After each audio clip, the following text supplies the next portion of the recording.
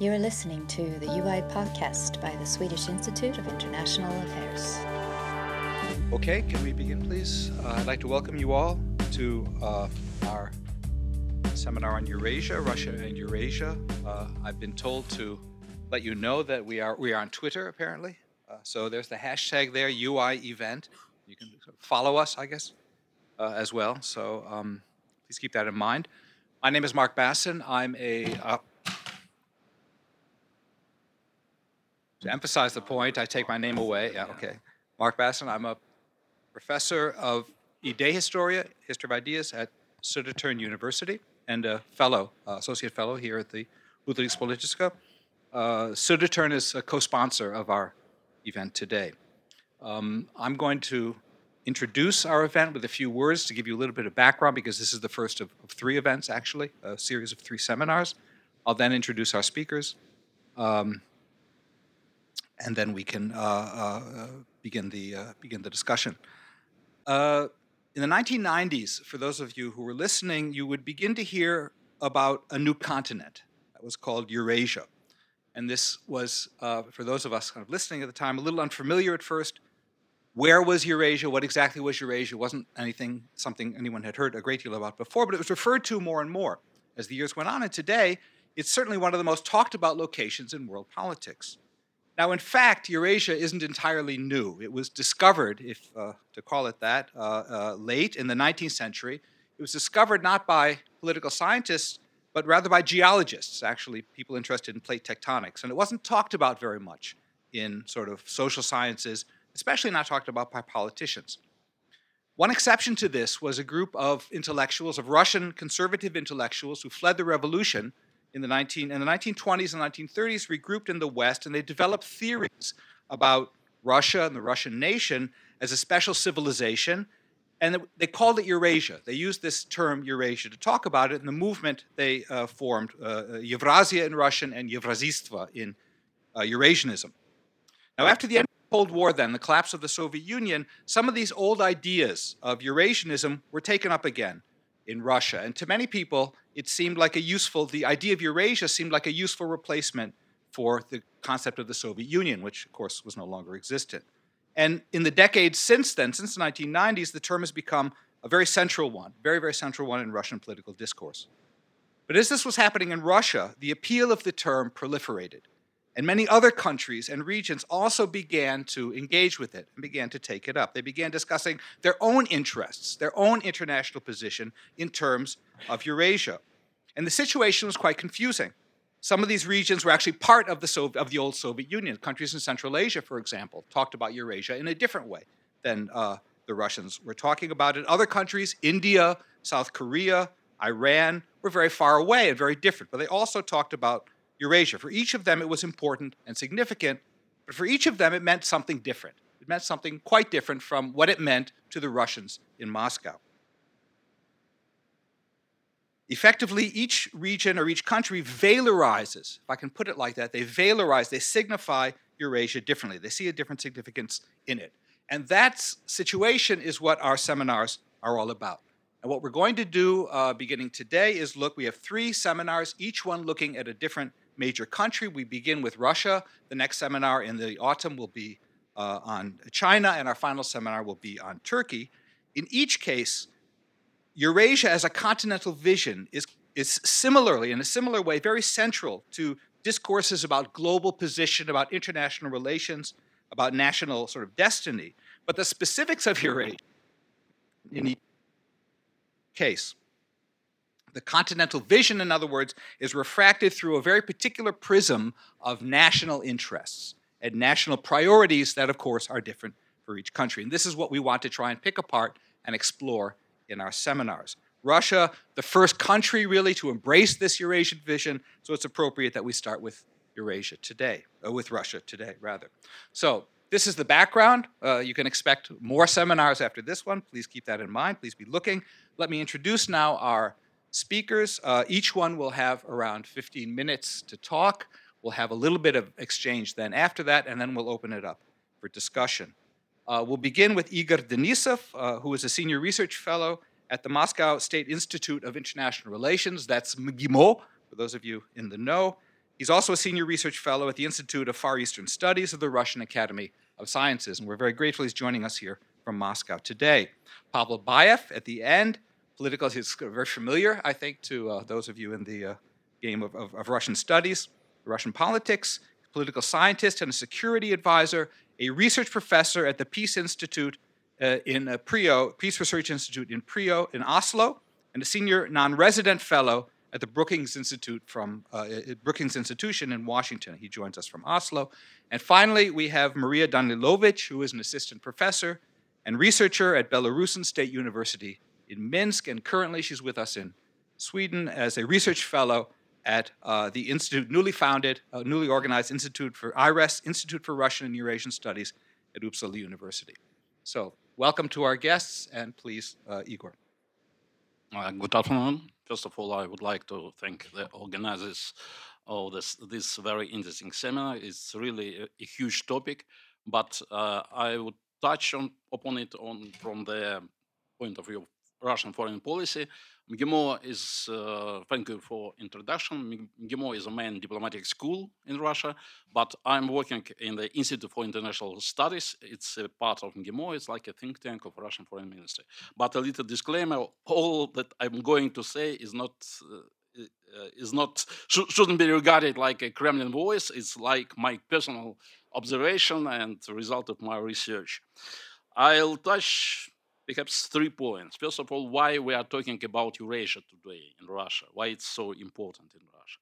The second, I will try to present Russian picture of Eurasia based on the official discourse, because it depends on it depends on the sources, and I think that it's very important to address this issue based on the pronouncements of Russian leaders, some conceptual documents, and so on. First of all, why? My third point about the role of China in Russian Eurasian politics is really very important, and I would like to answer one simple question: whether the main context of Russian Eurasia policy is forming some military alliance, some condominium to govern Eurasia, or no. First of all, about why Eurasia is so important today, and perhaps first of all we should mention that it's a part of Russian policy. It's a part of Russian policy in Asia. It's a part of so-called pivot to Asia. Certainly, it's a result of Western sanctions, but not only this point we should mention, because it's also very important for Russia to develop its own territory, to develop Far East. It's a part of Russia's economic internal policy. The second reason is the rise of various integration projects in the region, and it's a desire for Russia to position, to find a place for Russia in this rise of integration projects. The third point, perhaps it's a response to China's One Belt, One Road initiative. It's a way to counterbalance China rhetoric, to provide Russia understanding of the Eurasian continent. And perhaps the last point, it's also a message to, it has internal implication. It's a message to political elite.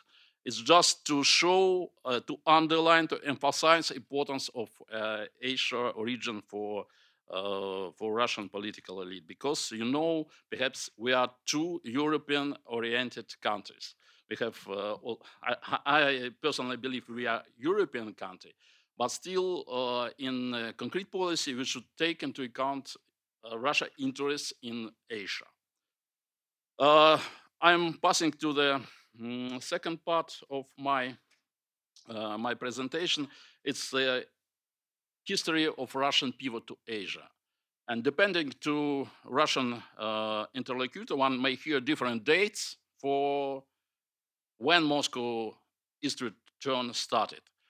Some even would trace it to the last Soviet leader, President Mikhail Gorbachev, who has normalized relations with China after decades of Sino-Soviet split. and also has mended ties with South Korea after the tragic incident in 1943 when a Soviet fighter jet shot down a Korean Air Boeing. Others would say that Russia has launched its pivot to Asia at times when Boris Yeltsin, the first leader of post-Soviet Russia, was intensifying talks on border settlement with China and Japan. Even during presidency of Vladimir Putin, we have also at least 4 Asian pivots. Still, it was only after the Ukrainian crisis that Russian leadership started to take Asia very, very seriously. The Kremlin has invested enormous effort to reorient the entire economy towards the East. There was brainstorms after the Western sanctions, and several historical cases of sanctions regime were presented to Russian government, and the result of this discussion suggested that in order to withstand Western pressure, the country needed a strong external partner. And so the Kremlin eyes turned to Asia. With its growing population, dynamic region, it was looked like a natural replacement for the weakening links with the West.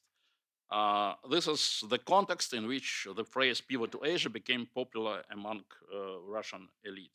Another very important event came in 2015 when Chairman Xi Jinping came to Moscow for the May 9 Victory Day parade, by the way, boycotted by the Western leaders. And afterwards, Putin was his guest of honor during September 3rd commemorations of victory over Japan. And very important documents were signed during this first visit, and among them the decision to coordinate Russian and Chinese efforts in Eurasia. It's memorandum on its joint statement about coordination between Eurasian Economic Union and Silk Road Economic Belt. It helped us to prevent unnecessary competition, especially in Central Asia. We noticed that a lot of Chinese researchers came to the region agitating against Russian-led integration projects and voicing some support for their One Belt, One Road initiative. Certainly, this competition is undesirable, so Russian side proposed to sign this document. It's a rare thing in history of Russia-Chinese relations when China came with their own text and left Moscow with the Russian text. Because I think in 2015, the only hope for some support. But it was another story with this document, because Russia acknowledged the importance of the One Belt, One Road initiative. China acknowledged the importance of Eurasian Economic Union, and decided to sign trade agreement between European Economic Union and China. And the third part is a common vision of Russia and China in Eurasia. This document sometimes is criticized even by our partners in Central Asia, because I think they don't quite get the meaning of it. It just set an agenda for common work with China on Eurasia development. So it's very important. We are not taking China agenda for granted, it just support it. So based on the documents, Russia is not part of One Belt, One Road. One Belt, One Road coming to our borders turns into alignment of Eurasian Economic Union and One Belt, One Road. So we are not just supporters, we are inviting China for cooperation. I think it's very, very important point. By the way, when President Putin participated in the first forum of One Belt, One Road 2 years ago, there's going to be the second forum in Beijing these days. He described the situation based on this joint joint statement, because I think it's very important to have a joint efforts between China and Russia to develop Eurasia. And if we turn to the Russian conceptual documents, like a concept of foreign policy, it's very easy to research. By the way, it's very easy to research Russian foreign policy because we have open documents on it. And I'm a China scholar. We are lacking such documents in China because no such documents are published in China. So in a recent edition of Russian foreign policy concept, Eurasian policy is discussed, but it's discussed in a part devoted to the regional cooperation. So it's a very important point because it's not part of Russian security policy. I think it's a very important point to think about Eurasian policy is mainly economic. It's mainly about Russian part in integration projects, and also it's a measure to help develop Russian Far East, to invite foreign investors and to have new life in this Russian huge territory. We should distinguish between big Eurasian partnership and Eurasian economic partnership. Perhaps not all the experts understand the difference between two meanings. Big Eurasian partners is general idea. It's like China One Belt One Road concept. It's a Russian version of understanding of connectivity in Eurasia. But Eurasian economic partnership is very concrete. It's a Russian-Chinese joint project. So now we have come to the conclusion of the memorandum of signing some understanding of the some agreement between Russia and China on Eurasian economic partnership. It will not be a trade agreement because Eurasian economic because without consent from all the members of Eurasian Economic Union states, we can't conclude any tariff. It's non-tariff agreement, but also it's very important. And finally, I would like to speak a little bit about whether Russia, China is moving to the kind of condominium or kind of military bloc in Eurasia. I think we shouldn't underestimate difference between position between Russia and China, because I can cite several examples. For example, Russia position on the South China Sea is not China supporting. We are not supporting China in South China Sea. We are strictly neutral because we have a lot of partners in the region, and one side is supported of China will not good for our relations with the Southeast Asian nations. And the second example is Russian-Georgian military conflict in South Ossetia in 2008, and especially the Russian recognition of the independence of that republic and Abkhazia. It put Beijing in very difficult position. On the one hand, they couldn't refuse to support the principle of the territorial integrity of the UN members, but also they couldn't approve the disruption of so-called NATO advance to the east. But still, China didn't recognize Abkhazia and South Ossetia. However, the official Chinese media covered the events of Russian-Georgian war very neutrally. But still, they didn't recognize the independence of Abkhazia and South Ossetia. Perhaps the only indirect support was providing of humanitarian aid to the South Ossetia. We should say the economic cooperation of Russia-China is becoming more asymmetric, and since 2010, China is the largest trading partner of the Russian Federation. But we can't say it about Russia in the Chinese ranking. It ranked only some 15th position of the main trade partners of China.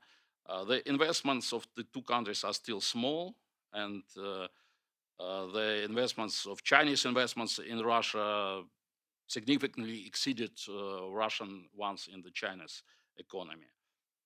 Development of economic cooperation is constrained by the raw material nature of Russian economy, underdeveloped infrastructure, and also environment for some business activity, and especially at the level of small and medium-sized business. Despite the fast pace of Chinese military industry, Russia remains the major supplier of military goods and services in China. But we don't want to form a military alliance because we have a military cooperation with some countries that have a territorial disputes with China, especially with India, and also with the Southeast Asian countries. A new area of cooperation is combined plans for, as I said, for Russian Eurasian integration within the Eurasian Economic Union and the Chinese initiative One Belt, One Road. Certainly, for the time being, one can talk about achieving some political consensus to be supplemented by some economic measures. However, the decision already been made to avoid unnecessary competition between Russia and China, especially in Central Asia. Russia-China watchers know that under Xi Jinping, Chinese diplomacy is gradually leaving aside reactive approach, seeking more proactive policy. The growing economic, military, and political potential of China has led to the formation of more pronounced strategy aimed solely at protecting its national interest, and there are also some differences in our approaches in the security in Central Asia. But I think that Russia and China are not moving towards a formal military and political alliance because it's not in the interests of two countries, and it's not Russia's interest to have a military alliance, and also China don't want to have a Russian military alliance with Russia. And finally, I would say that China side objects to the term invented by some Russian watchers. It's friendly neutrality. It was proposed by some Russian researchers, which assumes a neutral but de facto approving position on those areas where opportunities for open support are absent. In official Chinese statements, the position on Ukraine and the Crimea is called just and fair. So relations with China, we have some moral categories, are included by China in a broader context because it can't be spoken on neutrality because neutrality is unchanging position that doesn't depend on Russia's specific action. And finally, I would like to think that Russia relations with Asia is not equal to Russian relations with China itself, because we need for our strengthening of our Pacific strengthening, we need a new. We need to develop partnership with some other parties in the region, because it's very important to develop relations between Russia and India, and the dominant position of China strongly narrows the possibilities of Russia to use its advantages in the region, and it's necessary to intensify cooperation with other Asian countries, in particular with Japan, Republic of Korea, Mongolia, ASEAN countries, as well as with India. Thank you very much.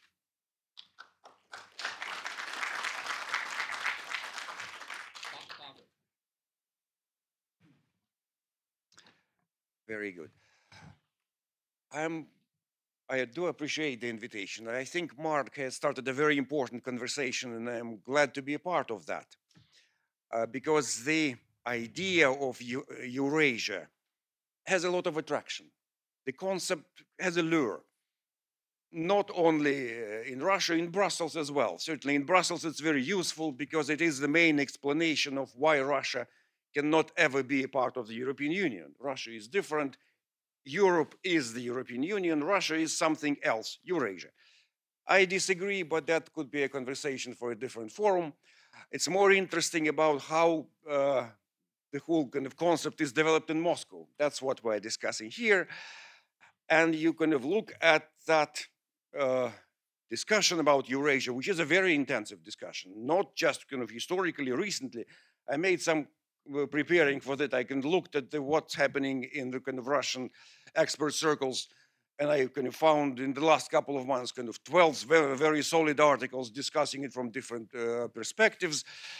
And what impression I got from that kind of very recent spasm of this whole discussion is that it is a very strange mix. Eclectic probably would be a nice word for that. But there are really so many different strains in that discussion. You go across them and you feel each of them is wrong in its particular specific way. One strain, for instance, is going back to the tradition, to the Eurasian ideas developed 100 years ago in 1920s by Russian emigres, primarily Trubetskoy was kind of there. And one of their key propositions was that Russia is different because for Russia and Soviet Union, then the idea is state is central, not individual, but state. And they were in many ways viciously anti-liberal in that school of thought, which inevitably brought them very close to fascism. A lot of sympathy towards early fascism in Italy and even in Germany. And so when it became clear what fascism really is, Nazism, the whole kind of school collapsed. Generally, the same argument applies today. There is a different train of thought, so to say, kind of more kind of cultural, religious, Slavic Orthodox. And Solzhenitsyn is there and Huntington is there, from the other hand, who kind of try to present kind of Russia as a particular civilization, and where this particular thought kind of breaks down is on Ukraine. Because without Ukraine, it doesn't work.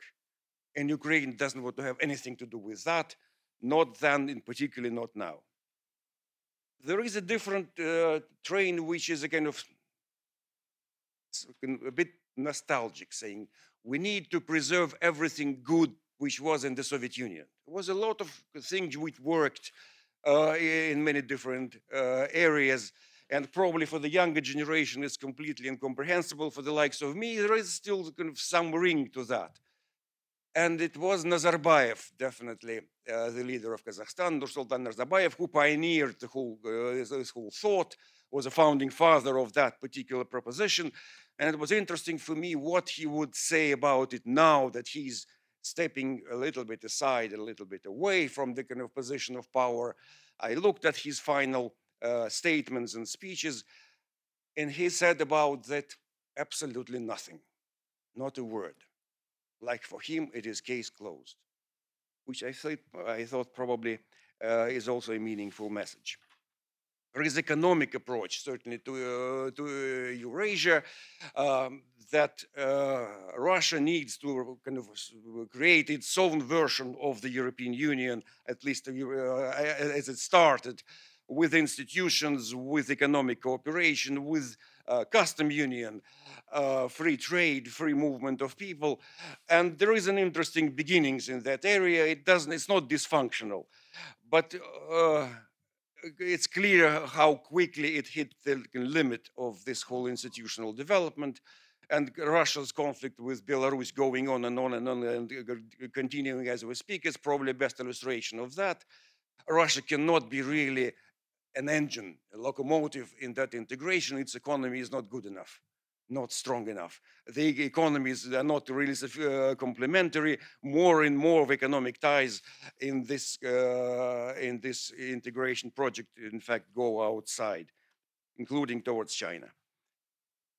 There is an interesting political proposition in the whole Eurasianism, which essentially builds on the point that Russia is genetically predisposed towards authoritarianism.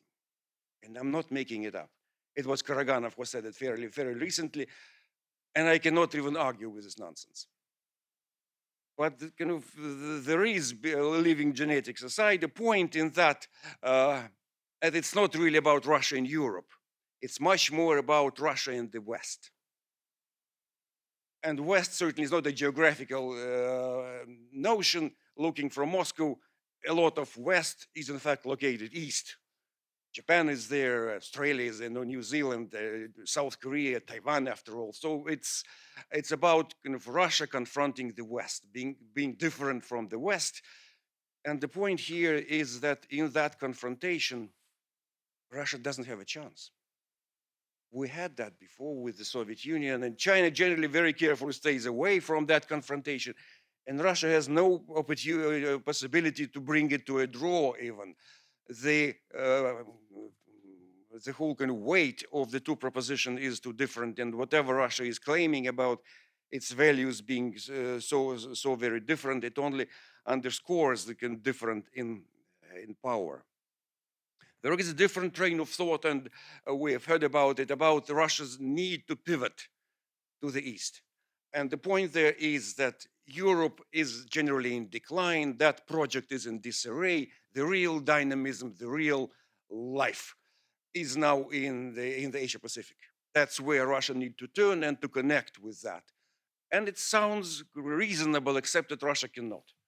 After all the efforts at pivoting, there is still, you look at the real amount of ties and connections, it's still too little going east. In many ways, the barriers, cultural and other, there are too high. Even Russian corruption cannot connect with Chinese corruption.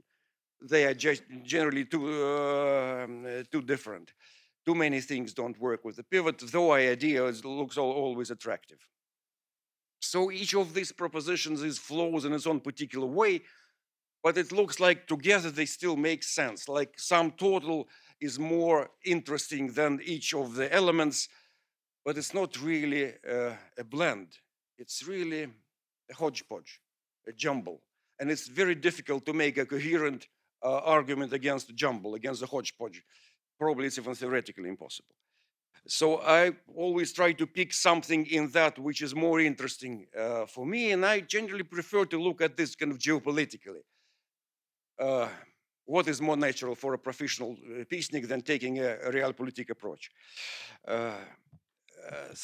And in this Russian direction of thinking, Eurasianism connects very clearly with the idea of multipolarity. And it's a rather old idea which was present. I was there in Moscow when it was just beginning to take shape with Primakov and with Kokoshin, still Soviet times, which back then sound interesting because it clashed with the Marxism orthodoxy about two camps. It was something else, an attempt to do something different. And the point is now, at least, that there are multiple centers of power in the world, and Russia needs to be one of such competing and cooperating power centers. Russia needs to establish its own profile in that new world, which is not unipolar, not bipolar, but multipolar. The question here is, what is Russia's strength? What makes Russia a center of power? And here again, the economy is too weak, the population is not that great and shrinking, the territory doesn't make much sense anymore. What are you left with? What makes Russia the center of power?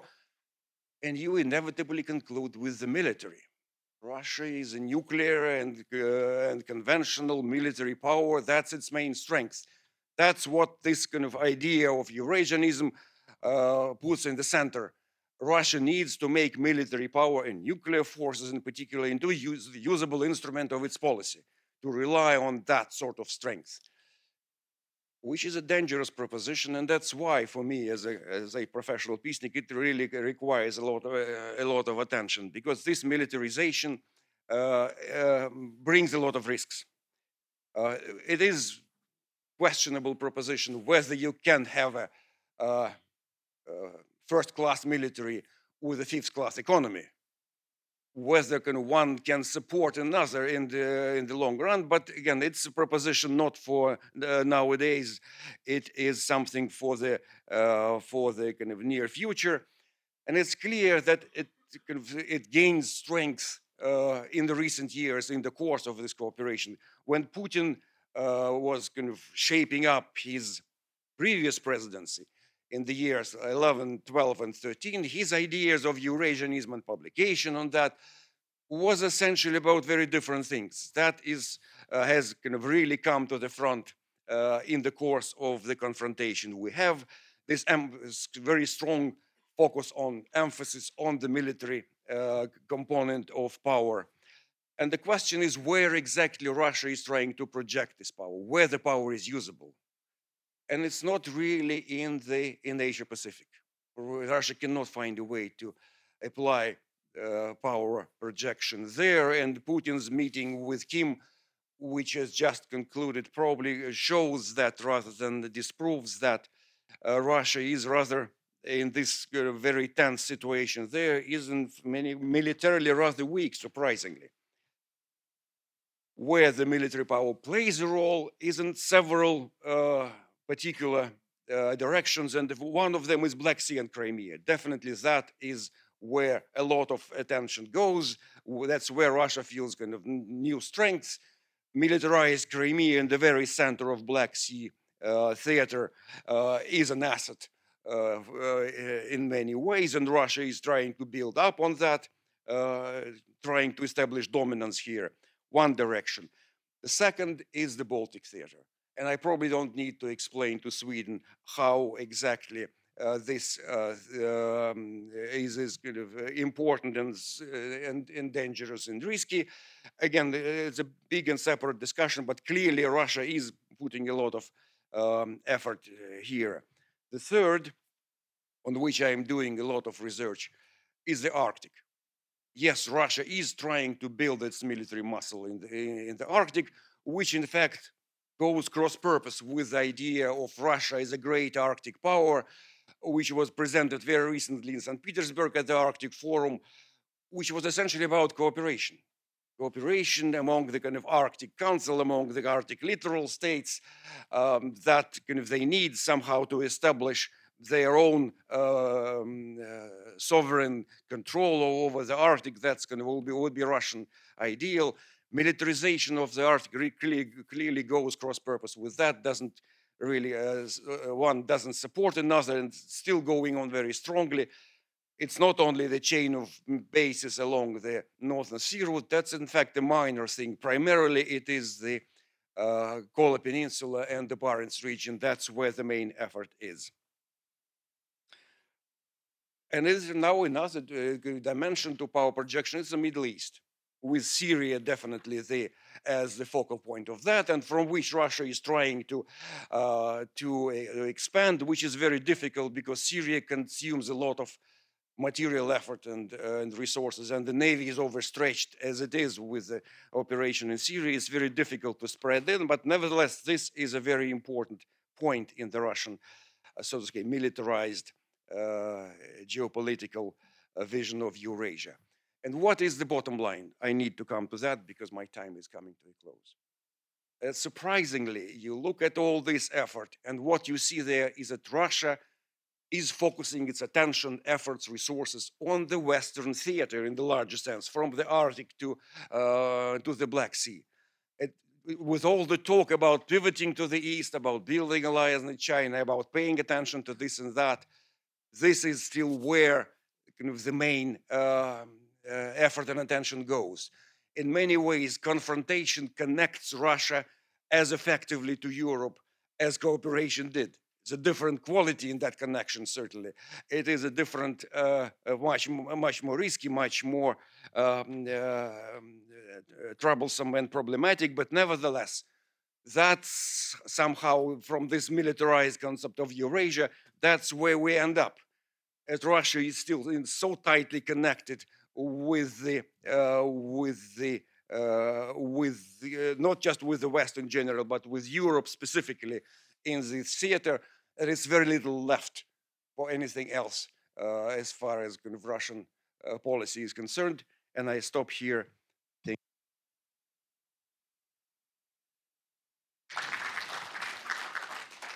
Thanks very much, Pavel. And our final speaker, Maryia, please.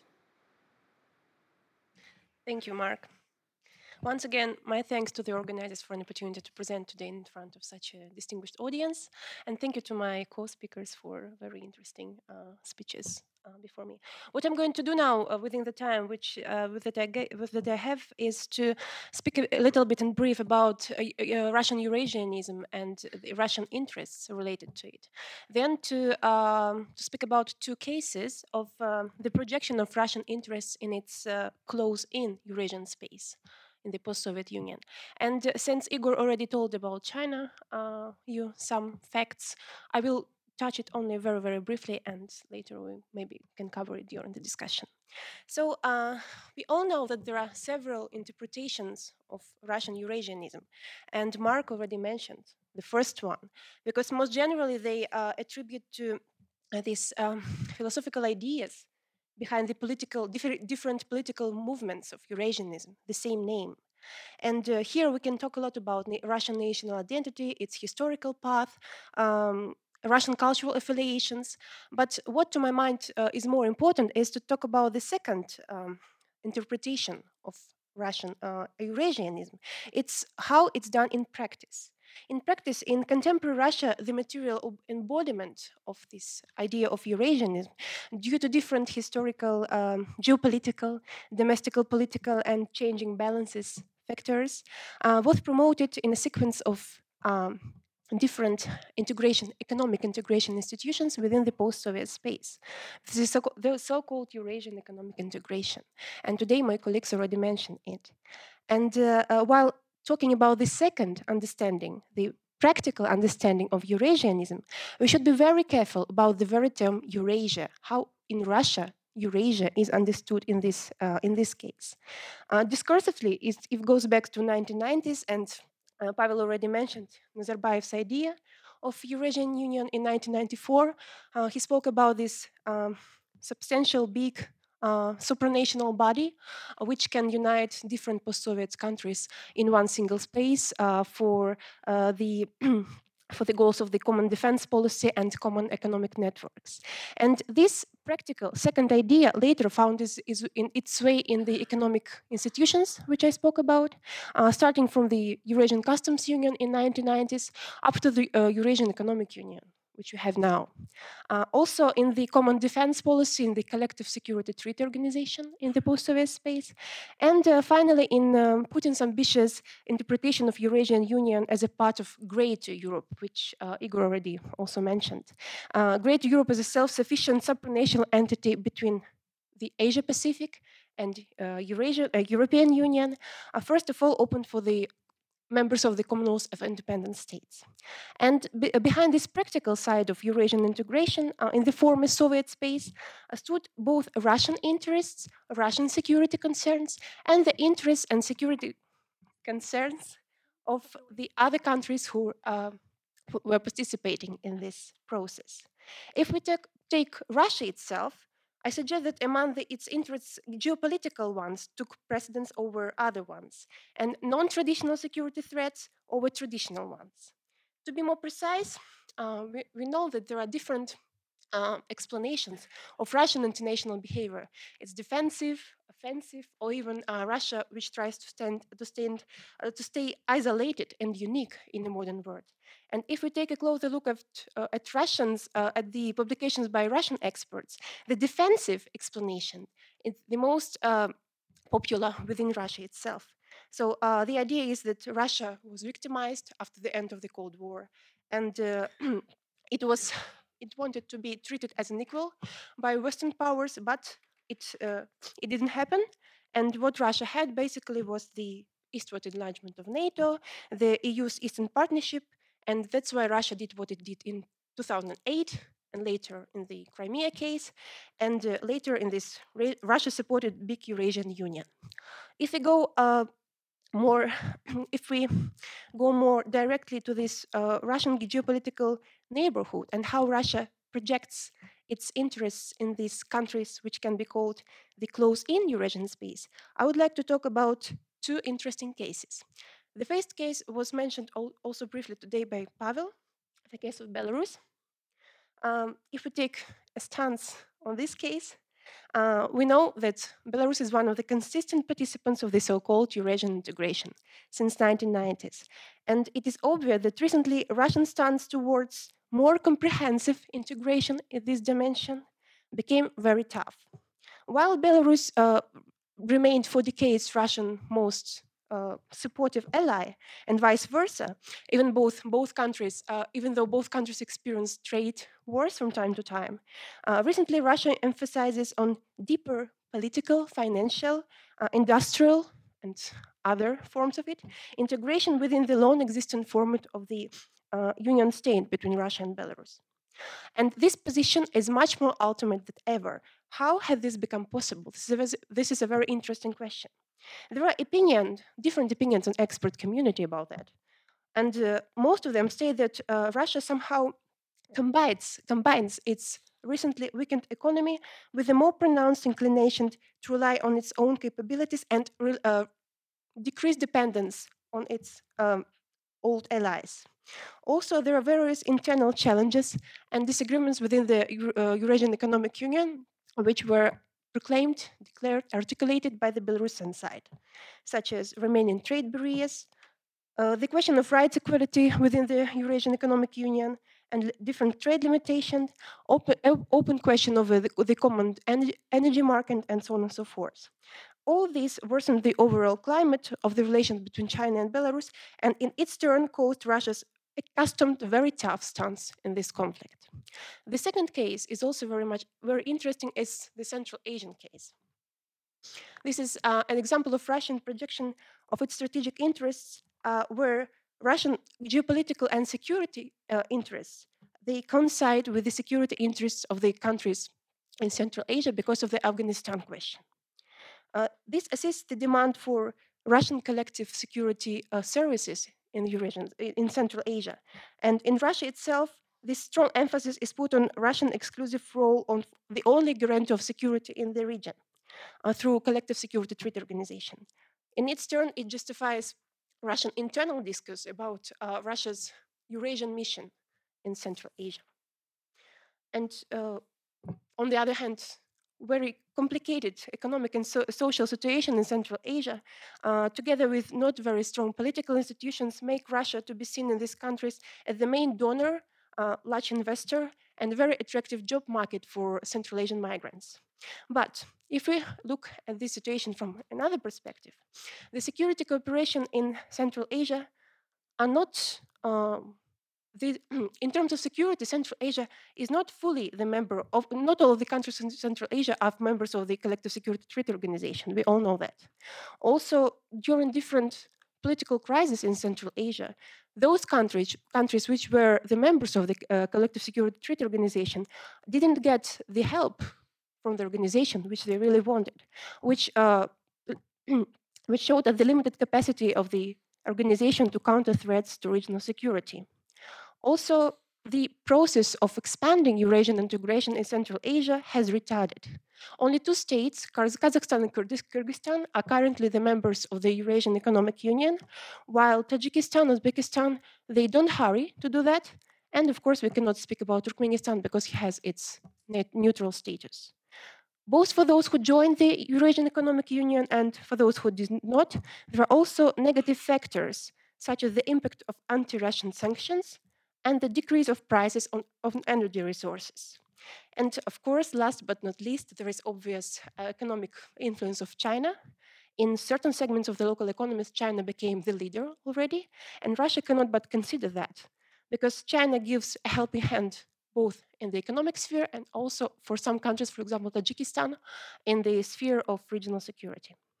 And the last interesting tendency is this recent rapprochement of the Central Asian states initiated by Uzbekistan. The much-needed normalization between the states, it was gingered up by many factors, but among them was the placement of the Central Asian states among the main priorities for Russia's new foreign policy in 2016. In this process, the Central Asian leaders set the common goal for further regional self-identification. And this is a very interesting question, because still this is just a task. But in the future, the search for updated common Central Asian identity may become a question for Russia as well, because it will not necessarily be a Eurasian identity, but something else founded by the Central Asian countries themselves. And finally, just a few words on China, if I have time. China, of course, is the third major power in the world and Russia's biggest neighbor. And on the one hand, there are many ideas about that Russia and China may make this axis and together confront Western countries, but this is all just the ideas which are supported by certain parts of societies. Actually, while Russia started its closer cooperation with China recently in 2015, which was also mentioned, it was because of the Moscow's disillusionment with the West and the necessity to find a partner, to find an economic partner, first of all. And on the other hand, both of the countries, they have significant differences in terms of their stance towards the future of the world. Because Chinese interests, China wants to be and increases now its role as a significant contributor to global governance. It participates in UN peacekeeping organizations and started its participation in the world climate change, the world fight against climate change. And China is very much interested in a stable international order. And we cannot see much willingness from Russia in this case. So these two countries, probably it will be quite hard for them to fruitfully cooperate in the future because they have different world order attitudes, different world order policies. And probably this will constrain the partnership between them. And there are also other questions. Igor was mentioning some of them. For example, the Russian dependence on China, the danger of Russian dependence of China in economic terms, since Russia exports mainly raw materials to China. And the question is what's going to happen in the future. And finally, the idea of conjugation of the Belt and Road Initiative and Eurasian Economic Union is also very interesting.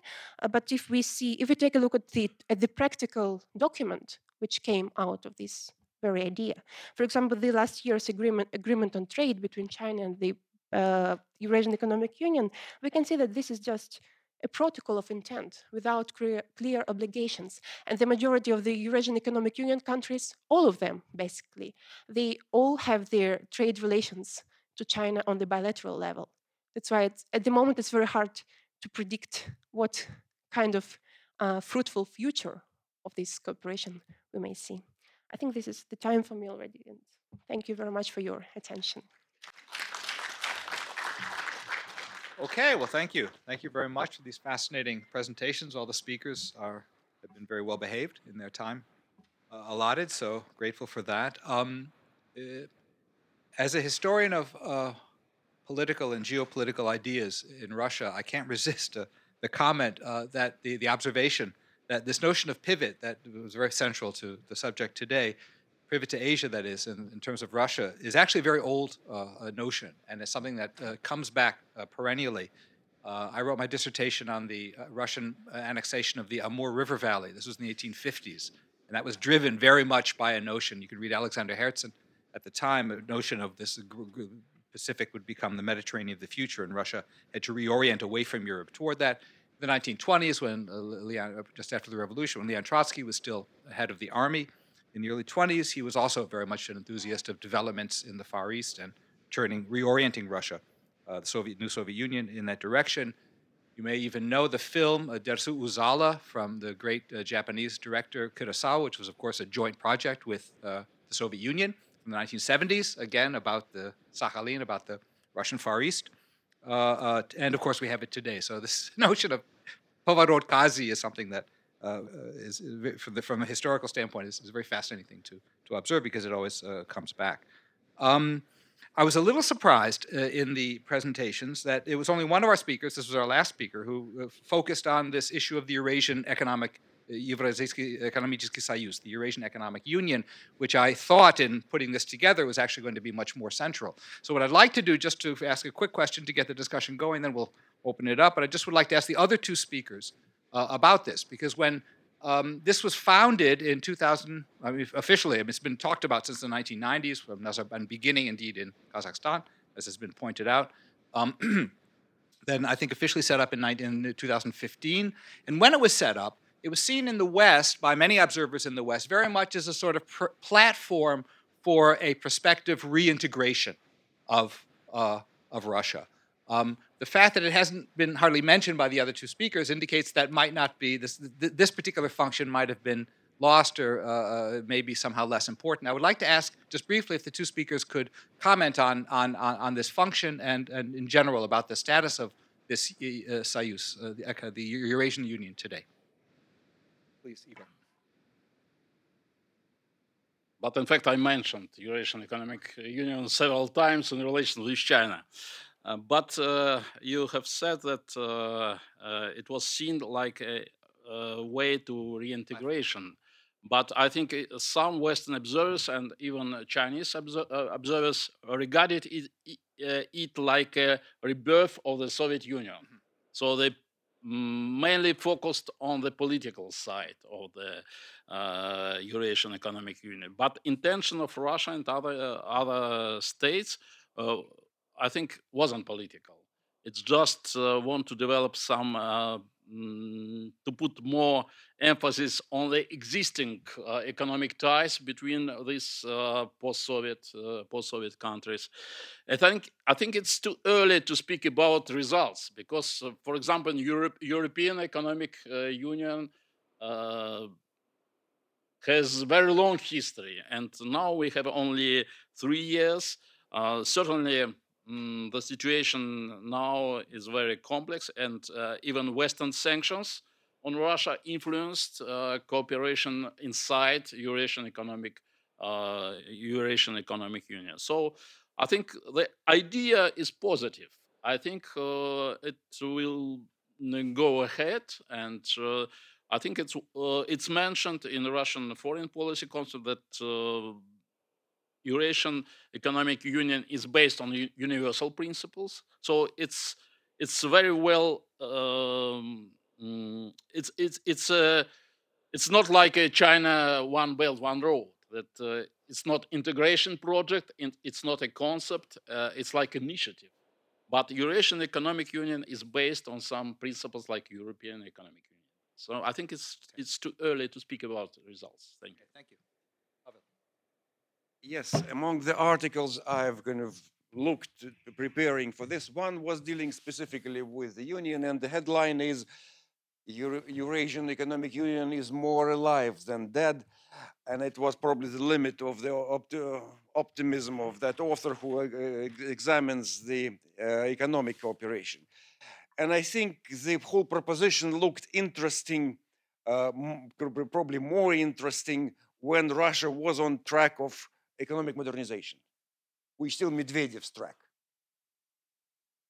And what happened at the important watershed between Medvedev and Putin was that suddenly Putin discovered that all the modernizers, all those who are involved in economic modernizations, are out there in the streets protesting. And that was very much the end of the whole idea of Russian modernization. And that very significantly damaged the whole idea of the Eurasian Economic Union as well. If Russian economy isn't really modernizing, if it remains oriented towards the export of raw materials, essentially, and energy, it's only that much it can give to the countries in the neighborhood, particularly with some it is in fact competing in this area, like with Kazakhstan. And I think the impact of sanctions still cannot be underestimated. While Russia is trying to be sometimes in denial and sometimes to present them as the main explanation of this and that. Since kind of Russian economy is sanctioned and is going to be sanctioned more and more, and the kind of other countries are not, and are not going really to in any way to challenge this regime of sanctions, that really undercuts many of the economic ties, and I don't see in the near term any prospect of positive development of that. So that's why I think now the foundation of the Eurasian project, as far as Moscow is concerned, is different. That the economic proposition doesn't work, doesn't really hold water. Russia needs something else, much more reliance on hard power, where that's why I focus there. Okay, well, thank you very much. Now we can open the floor. I would just ask the speakers the questioners rather, please to try to be concise in your question. So we have one.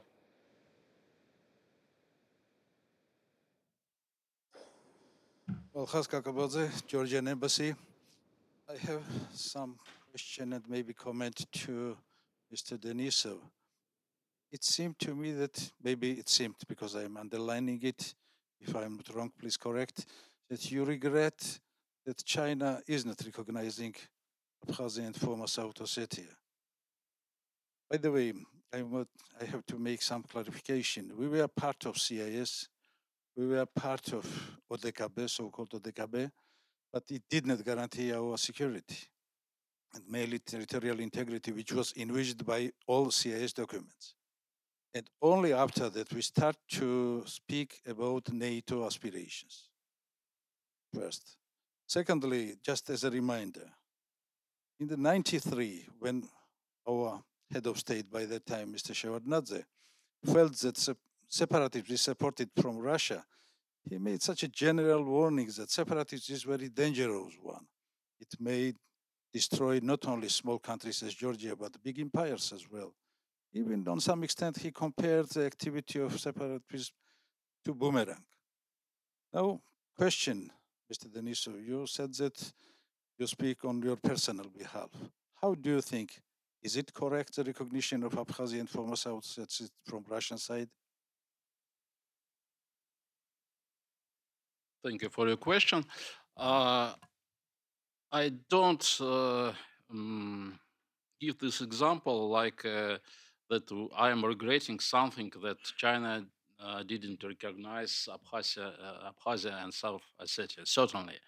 I just to show that there are some differences between Russia and China position, because a lot of times I've seen in the Western press that Russia and China are partners, alliance partners, military alliance partners, and their world look fully corresponds and complements each other.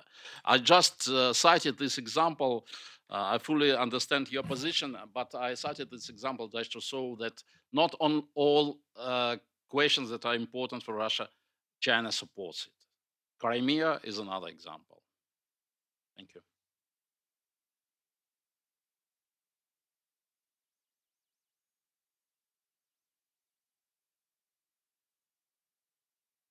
I think it's the right decision for Russia to recognize it.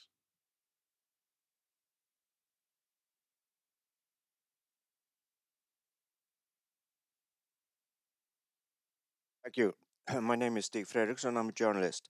I think everybody here wants your comment on today's meeting on Russian island outside Vladivostok and between Russia's and North Korea's leaders. Especially, I would like to ask you, what does President Putin hope to get out of it? Right. Yes, it is certainly something.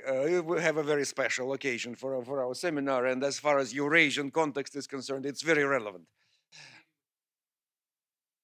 Yes, on the Ruski island, of course. And Putin wanted that meeting for a long time. and the kind of invitation was there, and the Russian diplomacy was working on organizing it. What made it possible was the fiasco of the summit in Hanoi, after which Kim #3 thought that he needs some extra ammunition for the next summit with Trump, that he needs somehow to show that it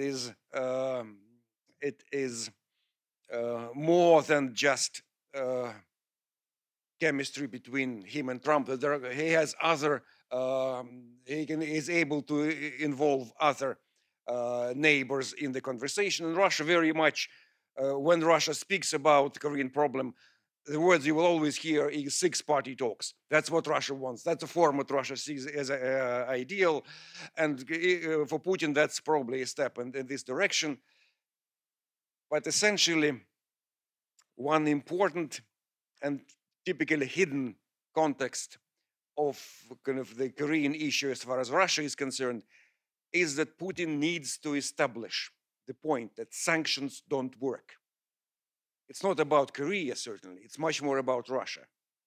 That sanctions cannot force North Korea to go to denuclearization, and that's something he very much wants to kind of demonstrate.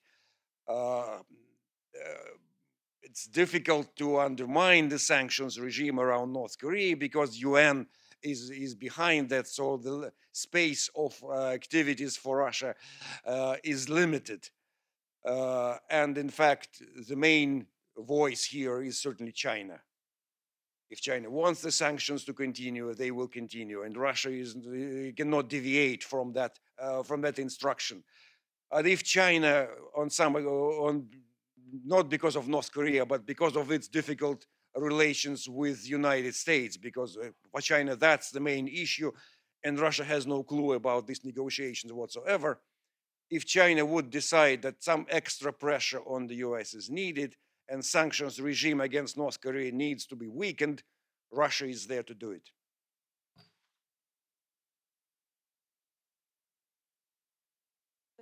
A few thoughts. As we haven't seen the official documents which came up out of this meeting yet, at least me, I haven't seen them yet. So the very short answer to your question probably might be what... There are no documents, only a toast.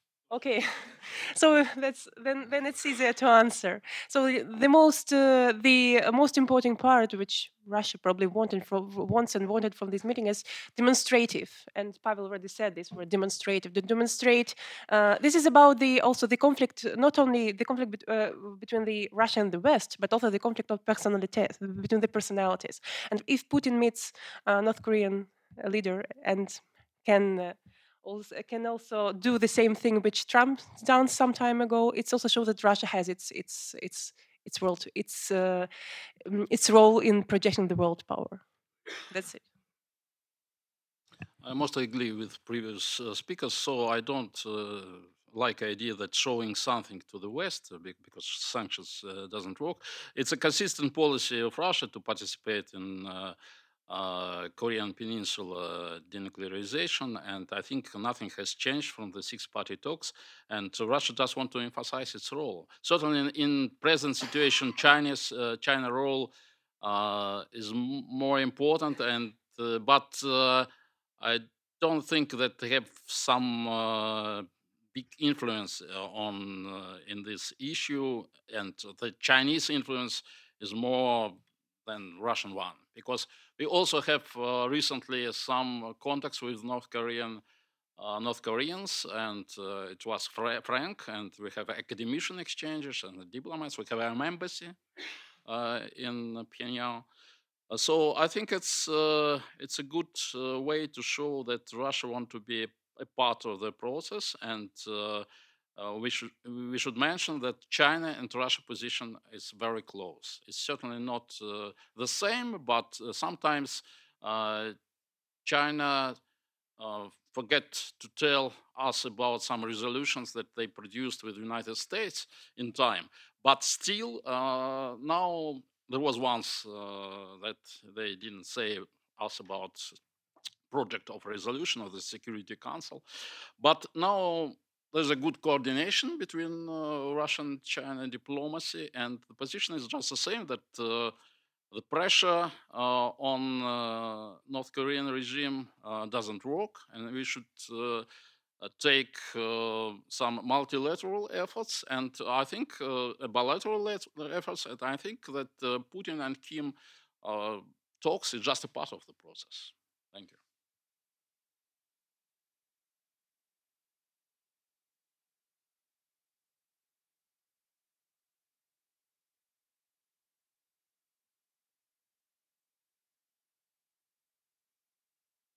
My name is Kjell Lundqvist. I want to bring a little larger picture, greater picture of what's going on in the world. I mean, as I would argue that China has decided to change the paradigm in the world and stop the idea of geopolitics. That's why they are using this Belt and Road Initiative to help people to develop their own countries by building infrastructure that functions very well in China. I don't think that Russia understands actually the idea of building infrastructure, because they don't do it themselves. And they try different organizations that they use in different ways. You have the Shanghai Cooperation Organization, which is a very strange organization, actually. You have India and Pakistan in the same security organization, together with China, Russia, and the Central Asian countries, and so on. And they are also working with other things. So I think isn't it like that the European Eurasian Economic Union is just part of this conglomerate of organizations that is used by China with the help of Russia to change the world? Who are you directing your question to, please? Who would you like to speak to that? All of the participants. Maryia, do you want to start? Yeah, go ahead. Yeah, thank you for interesting question. In fact, what you're talking about is different projects of new designing of Eurasia, and Eurasian Economic Union is the first step project of the Eurasian designing by Russia, because in this famous article in 2011, written by Putin probably, it was mentioned that it will develop until the Eurasian Union, something, a political supranational entity. And if we talk about the Belt and Road Initiative, you mentioned the Shanghai Cooperation Organization, whether they overlap or not. It's a bit different, because Shanghai Cooperation Organization was not actually the first attempt of China to design Eurasia. It was just an attempt of China to find the compromise over their status in Central Asia, to find the dialect in Central Asia. And when all started, China didn't have much influence in the region. But afterwards, throughout Shanghai Cooperation Organization, China had an opportunity to go deep inside the region, and now we have what we have, with Chinese economic influence there, and probably political influence in the future. We'll see, because there is time for elite changes in different countries of the region.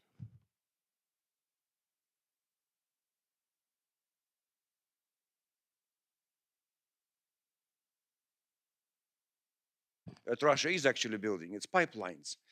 Russia is very good at that, though costs and corruption overcharge on this infrastructure is certainly colossal. And certainly China will be a topic for another seminar in the series.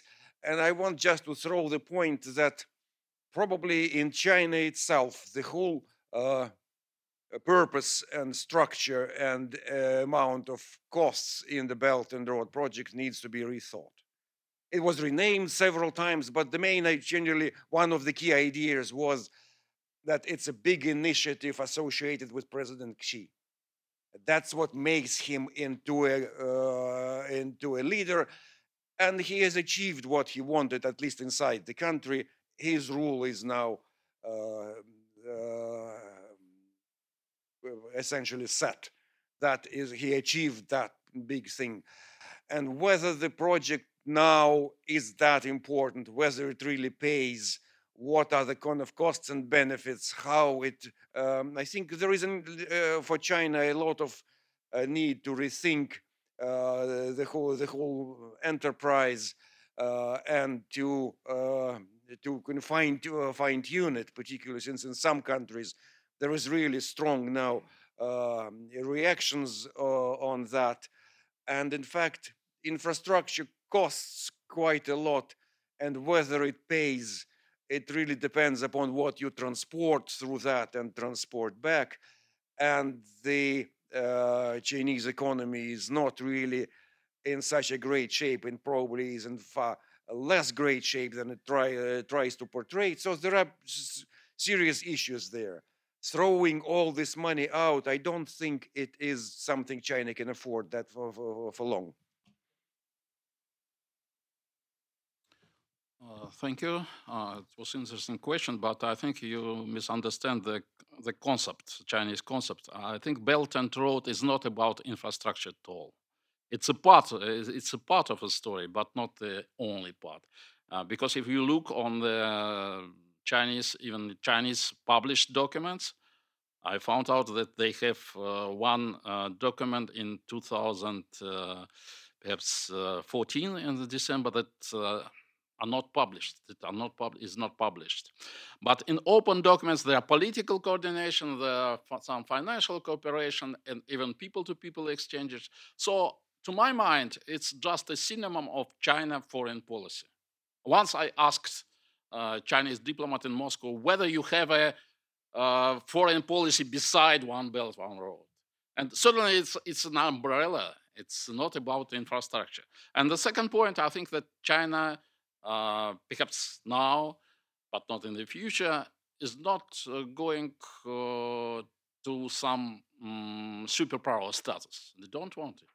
They really don't want it. And they don't want to change present world order. It's not, and for them, One Belt and One Road is not the way to change world order, because they're integrating the efforts with participation with some international organizations like WTO, like World Bank, and so on. Even in Asian Bank of IB, Asian Bank of Infrastructure Investment, there are a huge part of the World Bank participation in the project. So I think it's a bit too early to say that China is going to change. It's good for them to be a part of the present-day world order. Thank you all, speakers. Pavel, you mentioned pipelines, and I was wondering if somebody in the panel could say a little bit more about the Russian-Chinese energy cooperation. We read about last year the construction of pipeline. Are there other projects? Are there Chinese investments on Russian territory, and so on?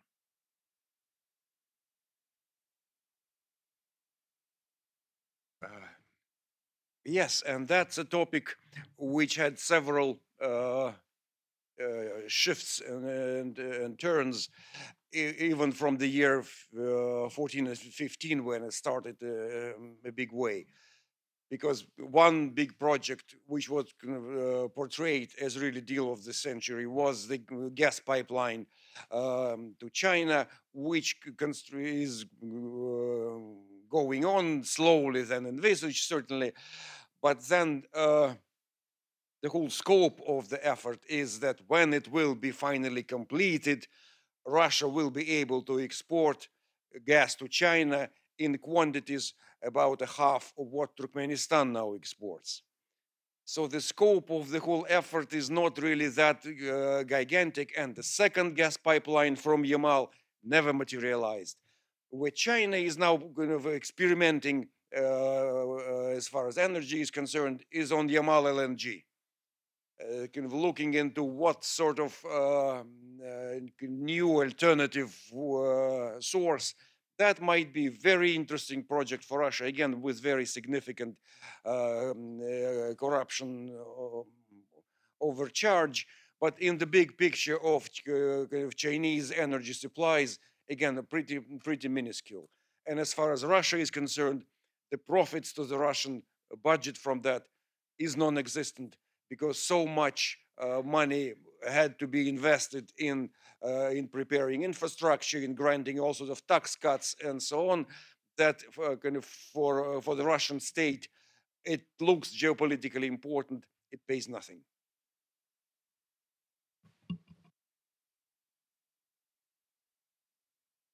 I'm not an expert on energy, it's too specific field, but I want just to add one detail. It's about Yamal liquid power gas project. It's interesting that China invested it under the Western sanctions. And this company, the owner of the project from Russian side, was under sectoral Western sanctions. And how they did it? They did it through the Silk Road Fund. It's not a bank. It's acting only on the territory that's not controlled by America.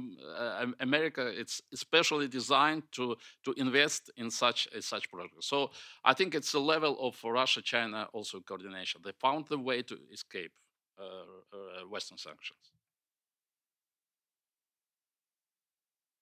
Yeah, if we talk about this project, and the question is, who needs this project more?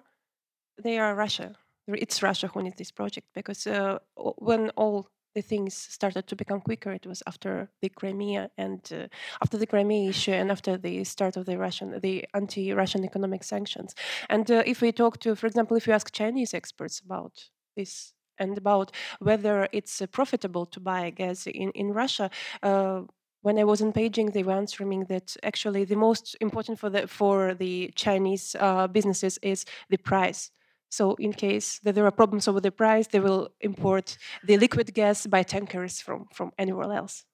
So China doesn't need this project as much.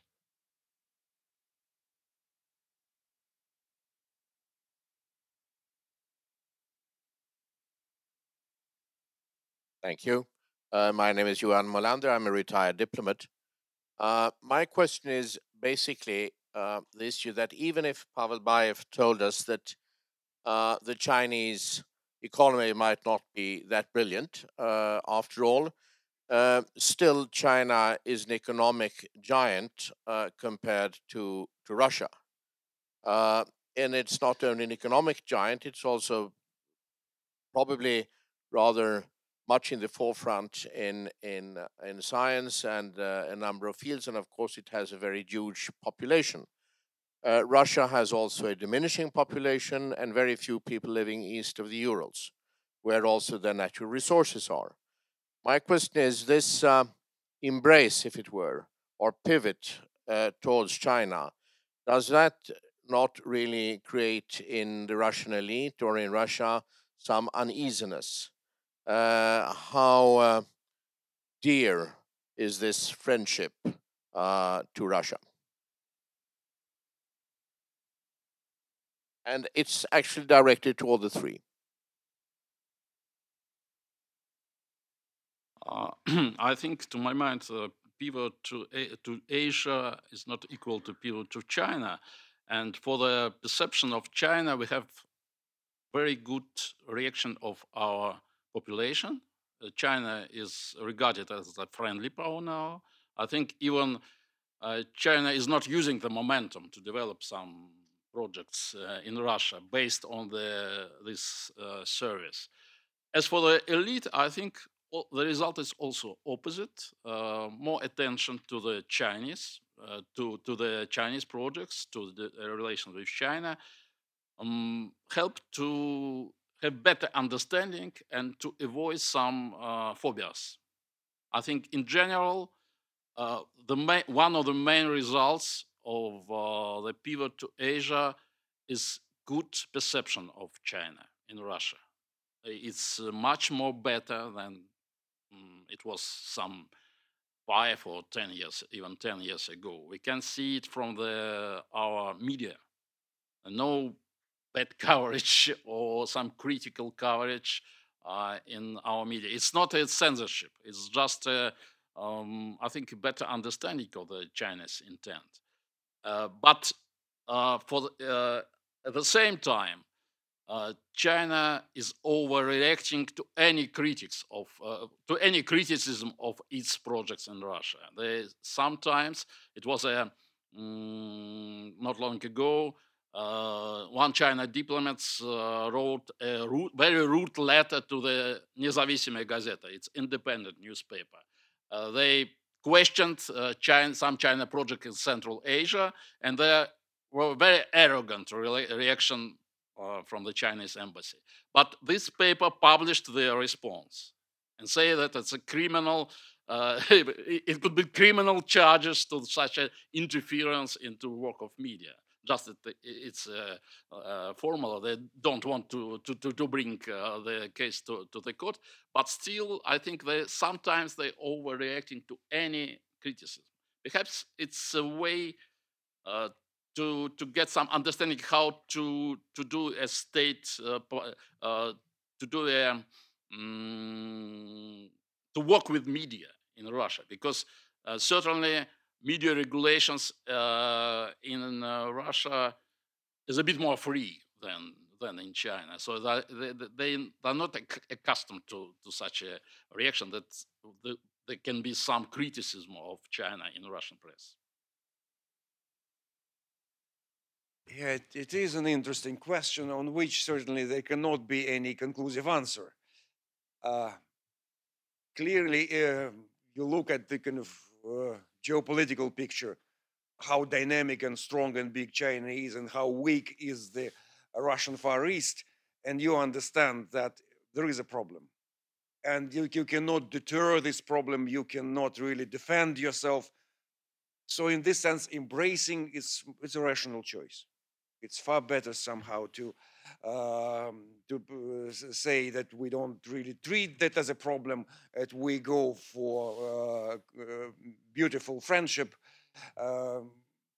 That's kind of far better than trying to build up a grouping of military forces there, which can never be an answer.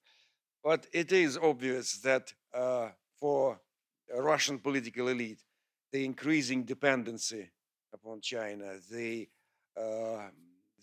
inequality in this strategic partnership is a problem. And I think Putin's attempt to spin some intrigue with Japan was a bit of an effort of kind of easing this dependency. Certainly nothing came out of that, and the problem with the Kuril Islands remains there. But at least kind of for half a year, for a few months, there was a feeling that there might be some opportunities for Russia to play this game and to build closer ties with Japan on that basis. So exploring at least that option, I think, was important for Putin. But now that it's exhausted, it's back to this situation of a really difficult dependency. And while Russia is not a part of the One Belt, One Road project, Putin is still going onto this summit in order to show that he fully supports and he is ready to engage, and he is not deviating in any meaningful way from that partnership.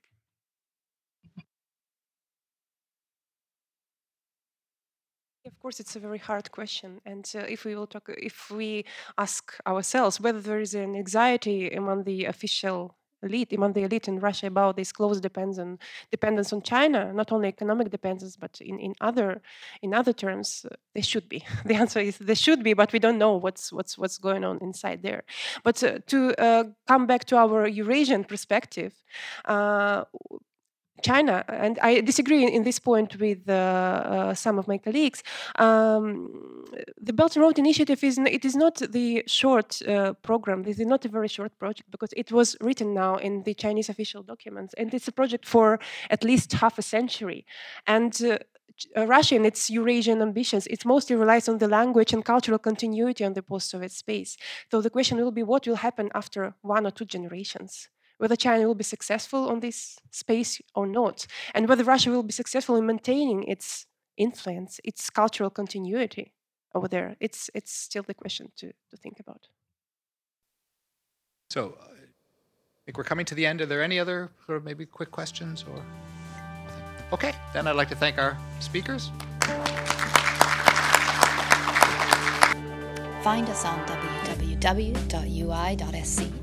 We are also on Facebook and on Twitter with UI Sweden. And we're also on YouTube, where you can watch our seminars and interviews.